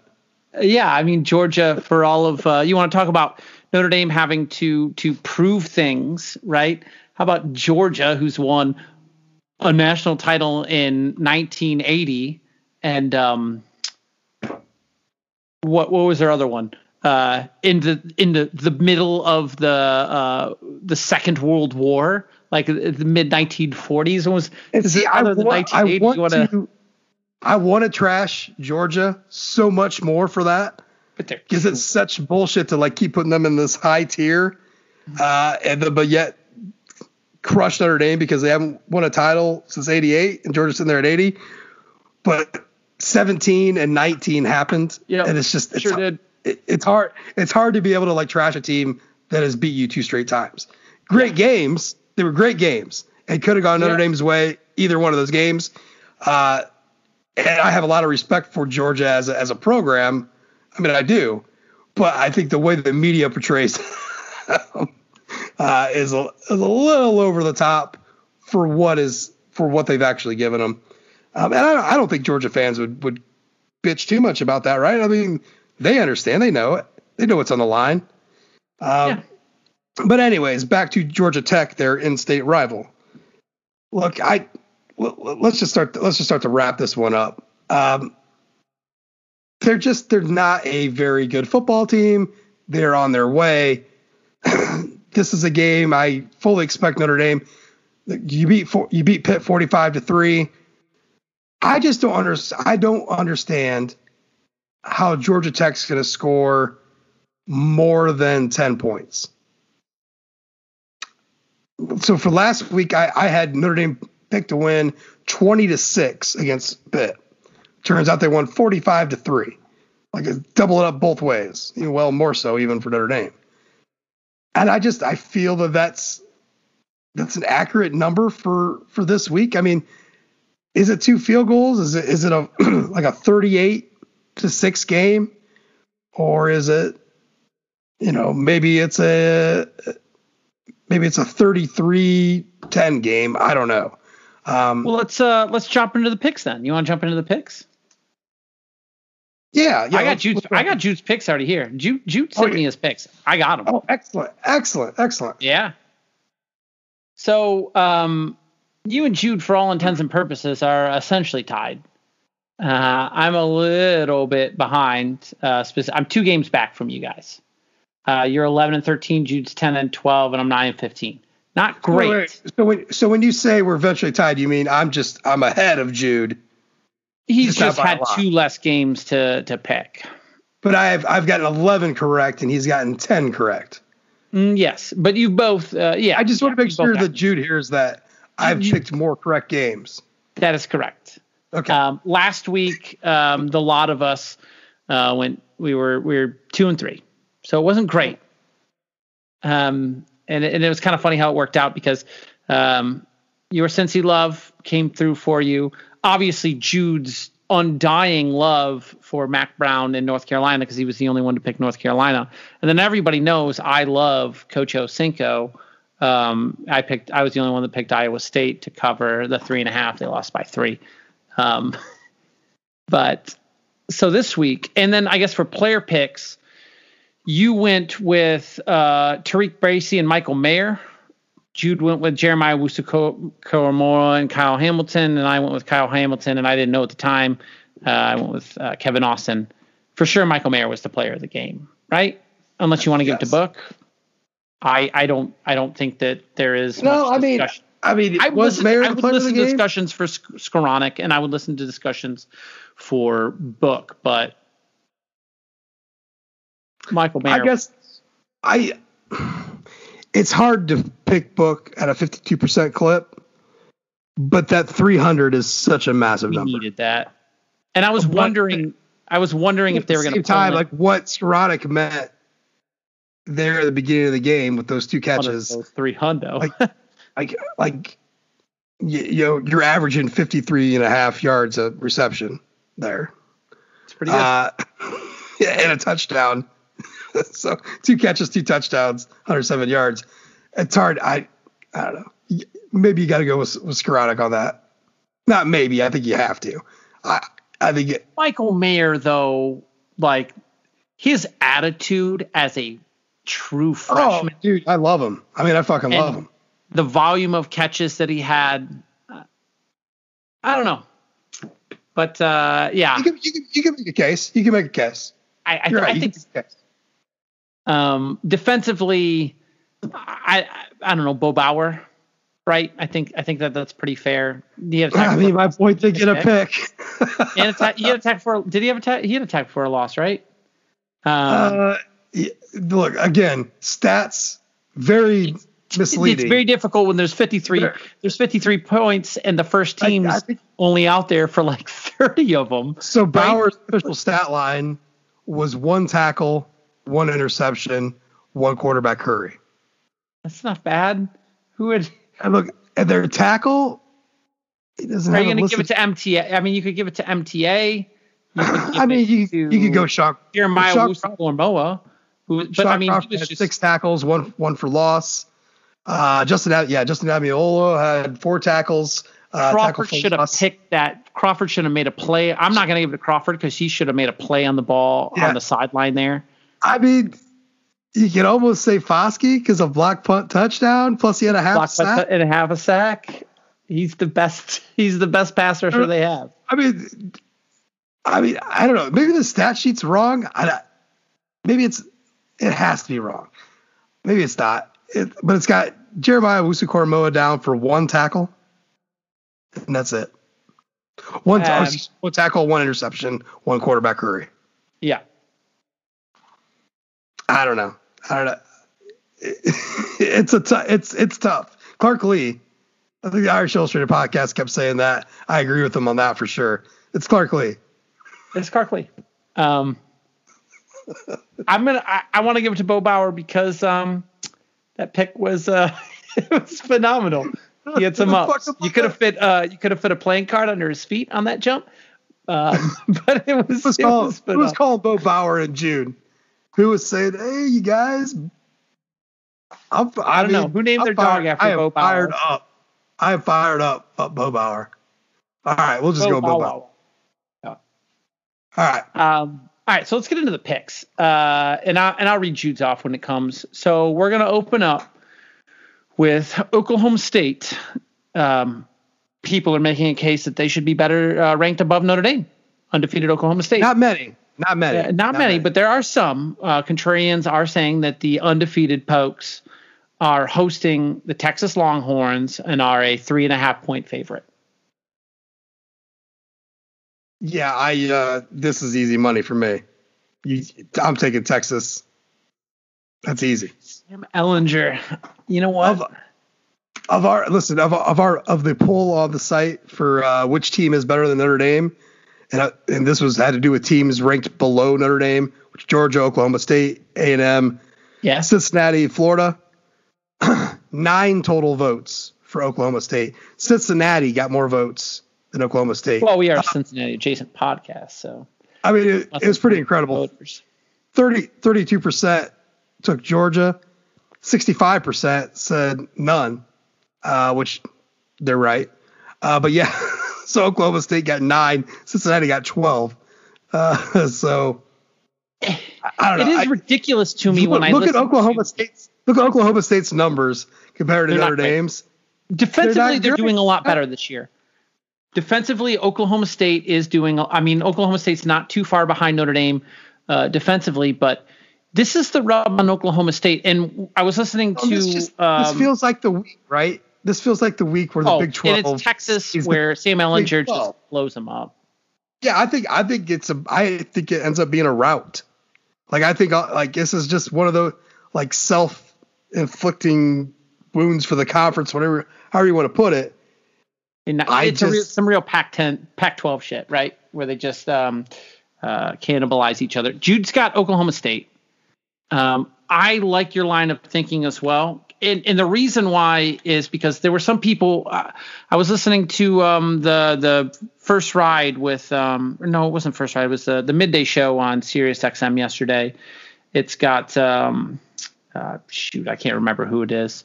On the Barrett Sallee, right, and Tom Luganville on the midday, and they were talking about comparing, and both of them said Oklahoma State was better than Notre Dame. And they were like. Oklahoma State. I don't think Notre Dame can score like Oklahoma State can.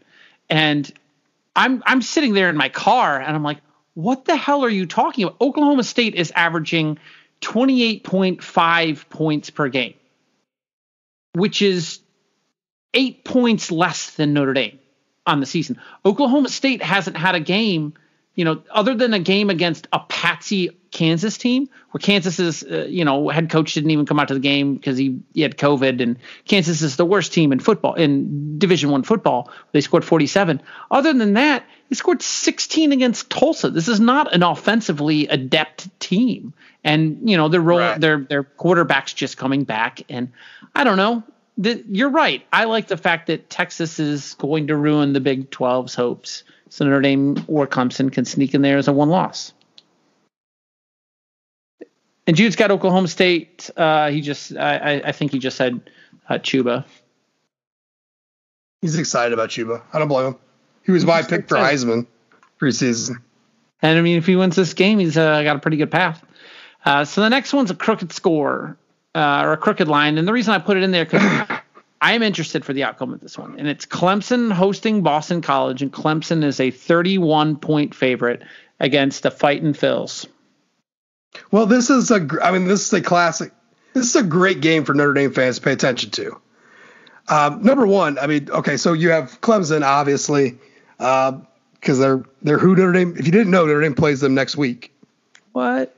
But they play Boston College the week after Clemson. And so, poor Boston College to play 2 top 5 teams 2 out of the 3 weeks. Yeah. So, but it's going to be interesting to see, kind of what goes down. Look, Notre Dame is a head and a half forehead better than BC, but I'm still interested in seeing how this game plays out. For lots of little reasons, I suppose. Seeing a line at 31 points is a massive red flag, right? That's a massive red flag. Yeah. I don't know, man. Dabo was he was spicy in the press conference. And Trevor Lawrence was talking about how they weren't looking too crisp. And Dabo got kind of angry that they dared question his team. I think they want to look absolutely monstrous going into the Notre Dame game. Go ahead and give me Clemson. This is in Clemson, right? Yeah, for whatever it's worth now when there's not a ton of fans. But yeah, it's right. in the fake Death Valley. But it's not. They're not going up to the cold of Boston. That's true. They are not going up to the cold of Boston. I don't know. Yeah. No. Yeah. And that stadium's cursed in Chapel Hill. Yeah. Give me Clemson in the points. I think they're gonna want to put one on. And it just Phil's propensity for throwing a pick too. And Clemson's defense, which is not the same Clemson defense that shit out of us, but they're still very good. Brent Venables is still Brent Venables. That's going to be interesting. Yeah. I think they can do it. I just think that I think they're going to be angry after last week and want to get ready for this showdown against Notre Dame. And hopefully they waste. You know how it works. You waste all your points in one game, and then they're not going to have any points left to score against Notre Dame. So that's great. This is really lining up to us versus Jude on this. It kind of is. Because I know where you're going with this next one. So the next game is, listen, I got a cop. Desmond Ridder was not very good at throwing the football. On the ground against SMU, that was that first quarter, and really the first half, was the greatest half of football that Cincinnati has played since Brian Kelly was here. It was an absolute clinic and a total joy. You were right to pick Cincinnati. I'm an idiot. I feel like a fool. Cincinnati came from their COVID week off and they looked crisp. The defense, Marcus Freeman's defense continues to absolutely impress. But Cincinnati is hosting Memphis, who beat them twice last year. Don't forget that. Memphis beat them twice last year, including in the regular season and in the AAC title game. And Cincinnati is a 7-point home favorite. Yeah, but Memphis' head coach last year is now losing games down in Tallahassee. Yes, he is. This is in classic Nippert Stadium. I do not like the 7 points. I do not like it. I don't agree with that line. I think that's a lot. I don't know. I mean, I guess if I think about it, if it's 3 for the home team, I would put this as more of like a 4.5 point game. Go ahead. Give me Cincinnati. Fuck it, man. It's a Cincinnati adjacent podcast. Ride or die. Go Bearcats.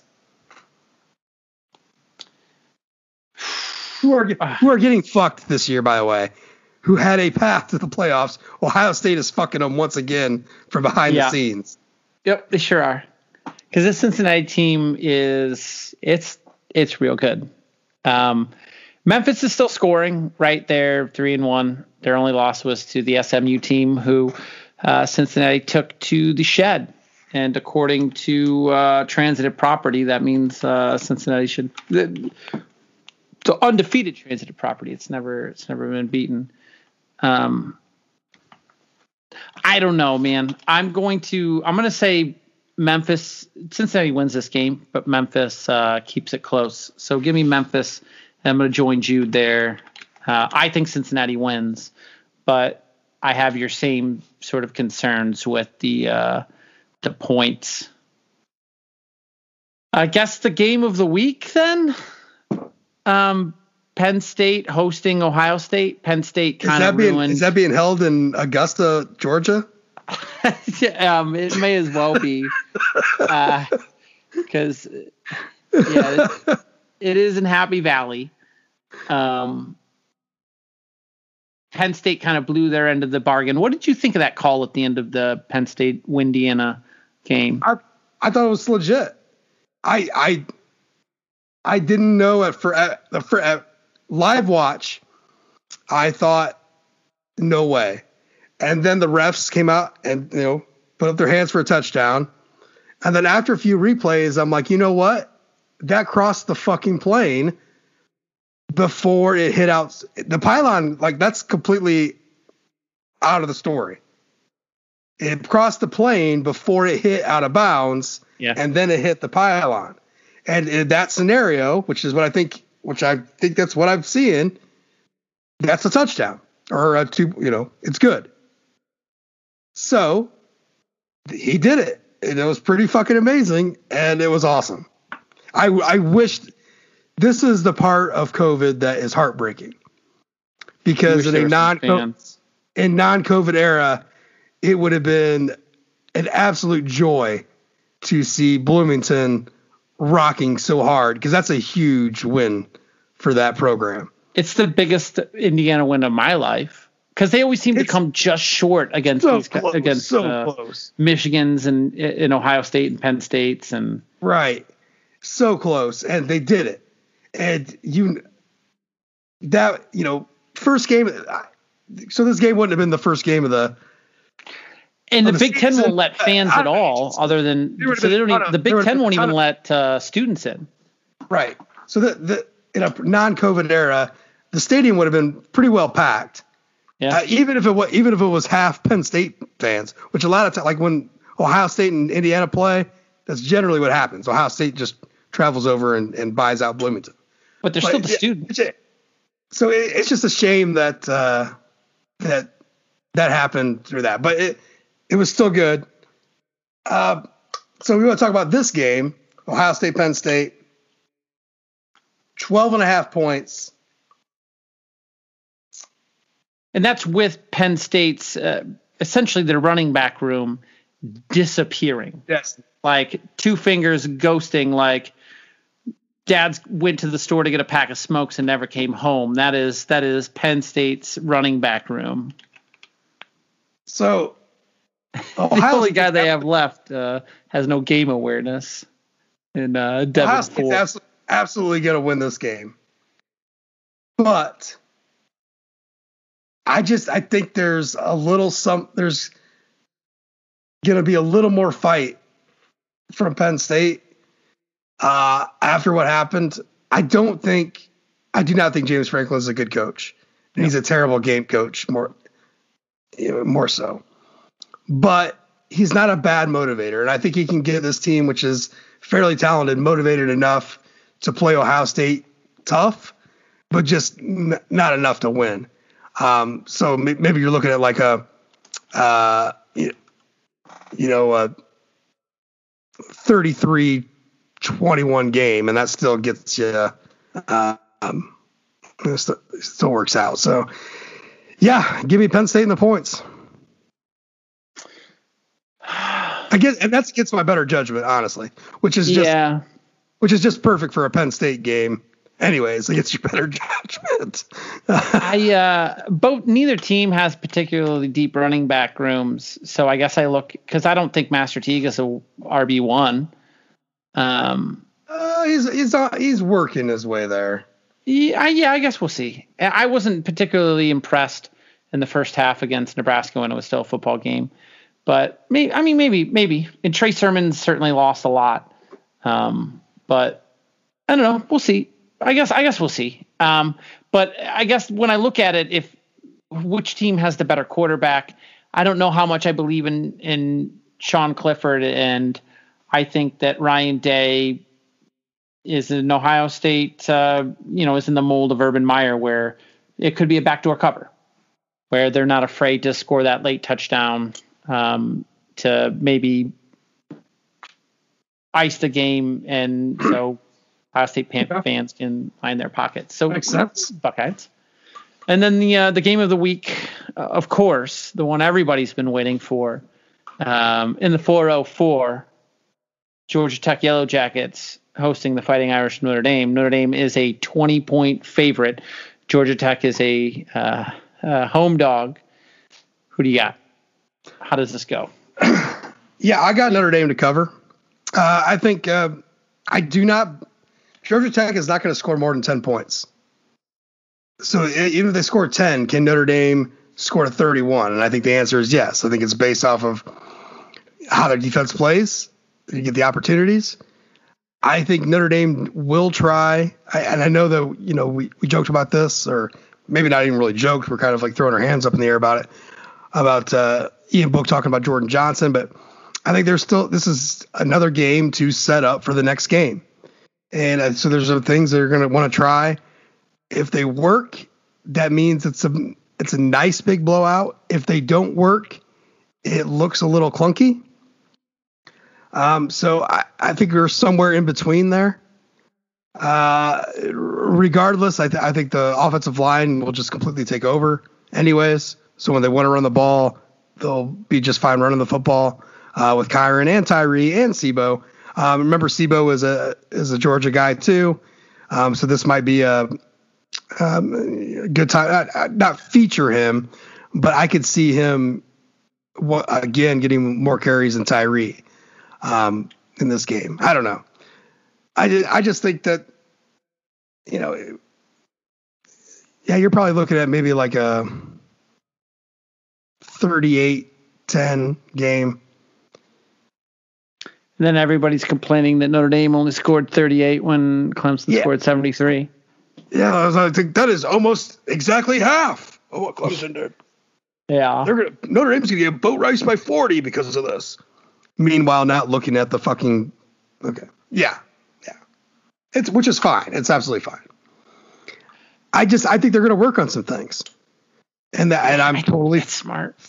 I'm totally fine with that. And I'm totally fine with them keeping guys healthy. Because look, if Brian Kelly is saying it after the Pitt game and every media member and their fucking brother and their neighbors saying it is a 1-game referendum season. And so the key here is to get in, look good, get the fuck out. But also, again, like I said, there are roster problems right now at receiver just with injuries, just your number game. So trying to get some work for these guys that haven't seen a lot of action so you have them available for Clemson. That's not to say they're going to start or see more than 10 snaps, but, getting Jordan Johnson out there for 10 snaps in the game might mean a lot in that game. I don't know. Yeah. But you have to make sure he's prepared for that, right? You just can't just throw him out there for 10 snaps. He has to be prepared for it, or Xavier Watts or whoever. So, yeah, it's not going to be like this massive Clemson-style blowout, which it, unless it is if turnovers come into play. Right, and I just don't know if Notre Dame's capable of that, and that's fine. That doesn't make them less of a team because they're not, South Florida and everybody. But it's still. If I'm saying 38, that's still a 4-touchdown win. And even if they just cover and it's 3 touchdowns, that's a solid win. It is a solid win. Yeah. Okay, so Jude picked Notre Dame as well. And I agree with just about everything you said. The thing that Georgia Tech is worse. The two things that Georgia Tech is the worst at, other than turnovers, is they are very bad at converting on third down. They're actually coming into this game worse than Pitt was going into the Notre Dame game. They're only converting 35.63% of their third downs. And they are dreadful in stopping teams on third down. Teams are converting 46.15% of their third downs, which is the worst in the ACC. And I think I mentioned earlier in the pod, the thing Notre Dame is best at is converting third downs and stopping teams on third down. So it is weakness against strength and weakness against strength. I guess the only way, maybe if Jahmyr Gibbs can find some space and there's like a broken coverage or something, I don't see how Georgia Tech scores a touchdown. Okay. Yeah, I had a hard time even coming up with that outside of obviously the first drive because Clark Lee he's an off. You know what? Don't even let Clark Lee call the first drive anymore because as the reviewer said, you just can't do it. He's a slow starter. How many points has Notre Dame given up on the first drive this year? But all kidding aside, I don't know. I don't see how Georgia Tech scores points. And Jeff Sims, he's a young guy, and he just is going to try and make plays happen. And I don't know. I have a feeling this could be another crooked score. And my hope is that we see more Brendan Clark, and this time he can throw some more normal passes and run, a more conventional offense in the second half. I'd like to see Ian Book on the sidelines in the fourth quarter again. That sounds good, right? And if the whole offensive line's going to graduate and go to the NFL next year, I'd like to see them continue to get a ton of reps, the second team offensive line. So Notre Dame's going to cover. Give me, I'll join up with everybody else and say that Notre Dame covers this game and wins easily. All right. Well, there we go.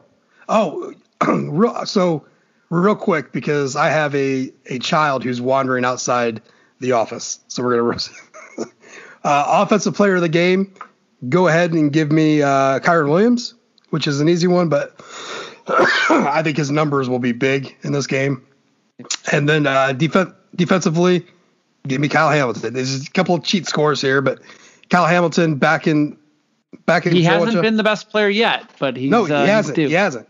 So it's like he's due. So you can give me those two. I think Kyren Williams goes for $125. I think Kyle Hamilton. This is the week. You see the big INT, maybe a touchdown out of that. I don't know, but yeah. What about you? Who do you got for the players? On offense, give me Benny Sko. I think that Ian Book's really going to lean into his buddy that came out to Cali. And then defensively, I want Jeremiah Owusu-Koramoah because Jeremiah Owusu-Koramoah is not going to get the splash plays that he needs to be at. Isaiah Foskey. Give me Isaiah Foskey because I think he'll get a lot more reps just because he's sort of hovering around second team. So Foskey and Benny Sko. Let's go. Let's go do it. Let's go. There you go. We got our Pitt review out of the way. We got Georgia Tech preview. Got all that 2 hours. Who would have thought we could have been able to do that without Jude's voice? I mean, you throw Jude's voice in there, add another hour, so that makes sense. So just again, check out the site this week. Things will get back to normal. I was out of town the last couple of days, so things are a little off, but still a ton of great stuff on there. Oh, and by the way, and I'll have this up on the site as well. But our stats analysts, Cooper and Jack there, they started their own podcast. It's called Shake Down the Numbers, which is an excellent name for a podcast about Notre Dame and advanced stats. So Shake Down the Numbers. I'll put that up on the those episodes will go up on the site with the embed in it. But you could also just go ahead and smash that subscribe button, go over to Spotify and listen to them over there. So that's all I got for this week. I'm ready to go. I'm ready to go to Atlanta, beat the shit out of these guys, and then talk about Clemson without being angry that it's still weeks away. So, getting it on. The appropriate time for Clemson is nigh. Yes, the appropriate time is coming, and we'll do it. We'll get into it. So. For Brendan here and for Jude all the way in Watertown, New York, thanks again for listening, and go Irish.